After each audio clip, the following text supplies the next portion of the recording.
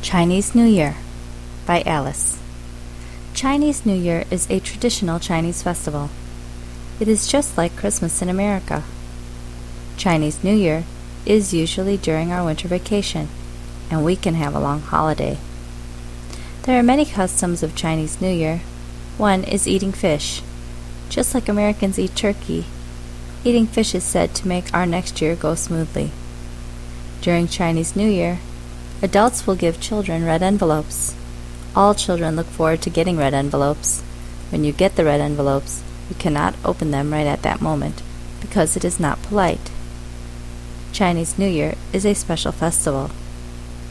Most families will have a big meal together. The feeling of getting together is good.